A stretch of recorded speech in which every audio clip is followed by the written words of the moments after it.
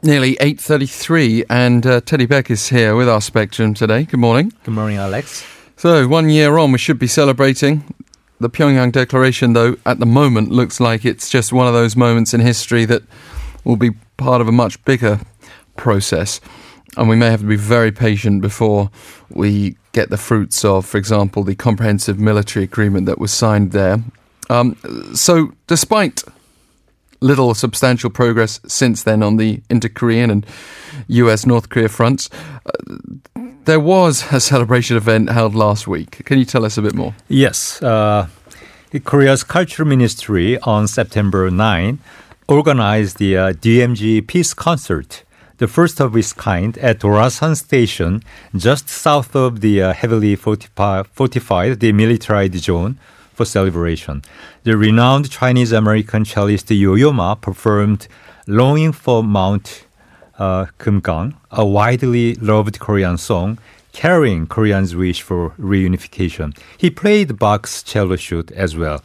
Earlier, the South Korean government said it would hold the event at Orasan on September 19 to mark the anniversary, but it said on Tuesday that it will hold a scaled-down event this week following a confirmed case of African swine fever near its border with North Korea. Well, that really does actually bring into sharp focus, doesn't it, the need for cooperation right now. Neither Koreas want African swine fever, and they both apparently are dealing with it. Let's look at the Gyeongyang Shinmun's response. The paper briefly went over what has happened during the last 12 months as a follow-up. It noted that the military agreement somehow helped to ease the military tension between two Koreas, for example, by removing a number of guard posts close to the border. But by and large, the achievement has remained very minimal, and since last December, the relations have been all but stalled. What's behind the stalled inter-Korean ties then? Well, the paper held the continued sanctions and stalled the nuclearization talks between North Korea and the United States, most accountable. Since the February's failed second summit in Hanoi, North Korea has increasingly disregarded South Korea and has been escalating tensions by firing short-range projectiles. And how about future ties? Well, the past 12 months once again awakened how complicated and hardworking it is to make a real progress in inter-Korean relations. Both parties need to be realigned with even greater patience and efforts. And it seemed to leave us with some advice based on the trilateral relationship and its importance. Noting on the issue of regime security guarantee and sanctions relief, as requested by North Korea recently in exchange for denuclearization talks, Gyeongyang Shinmun called the United States to be proactively responsive this time, and it also advocated the mediating role by South Korean President Moon Jae-in. Let's continue. We've got Yonhap News Agency. Well, refeaturing the situation in Pyongyang last September, where President Moon gave a brief but historic speech to a 150,000 North Korean audience at the famous May 1st Stadium, the paper began by commenting that the inter-Korean relations, once looked promising, have become sour in a period of just 1 year since Pyongyang Declaration. What about the tone that Yonhap showed? Well, the paper provided more details about the changed attitude of North Korea.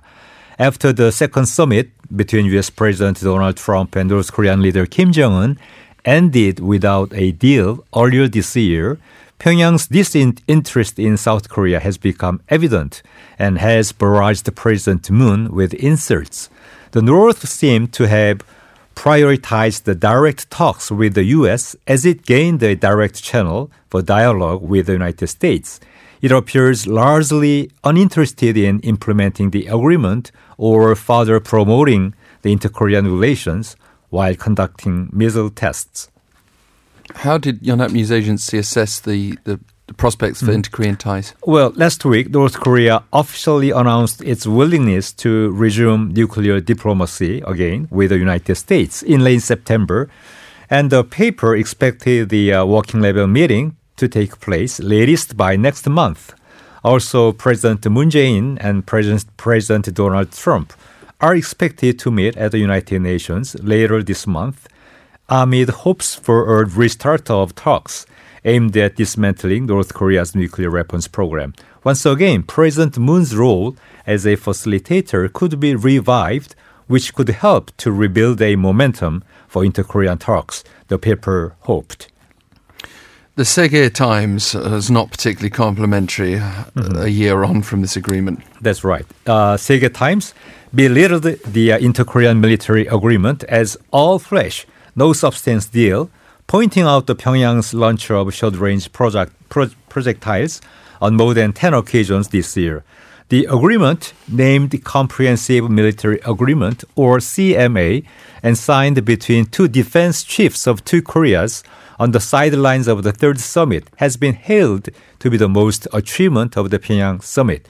The paper argued that the firings are directly in violation of the Article 1 of the agreement, where all hostilities in our space, land, sea, and air have been decided to be ceased. The paper was not satisfied with the posture of the South Korean government either. Yes, despite the North's apparent lack of commitment to the inter-Korean military pact, the South Korean government has largely chosen to keep quiet, refraining from saying it violated the CMA. The paper expressed its fear over the situation where South Korea could be marginalized in the process of denuclearization talks between North Korea and the United States, so-called Korea Passing. It also doubted the role of mediator by President Moon. Well, let's finish with the Seoul Economic Daily. Like Seoul Times, Seoul Economic Daily questioned the validity of the inter-Korean military agreement and asked the government to consider if it would make sense to keep the pact as it is. And it was raising concerns, too, about security. Right.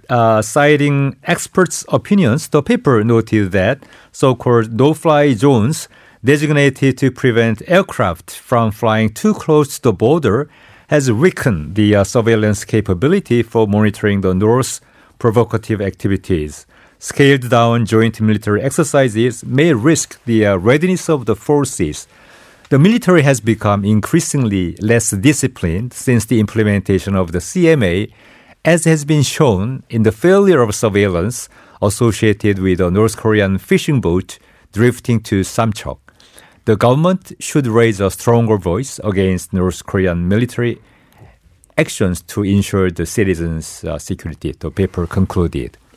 Thank you very much, Teddy Beck. A time for patience or a time for taking firmer action? And given the lack of options available, it's not an enviable position for any South Korean leader to be in right now.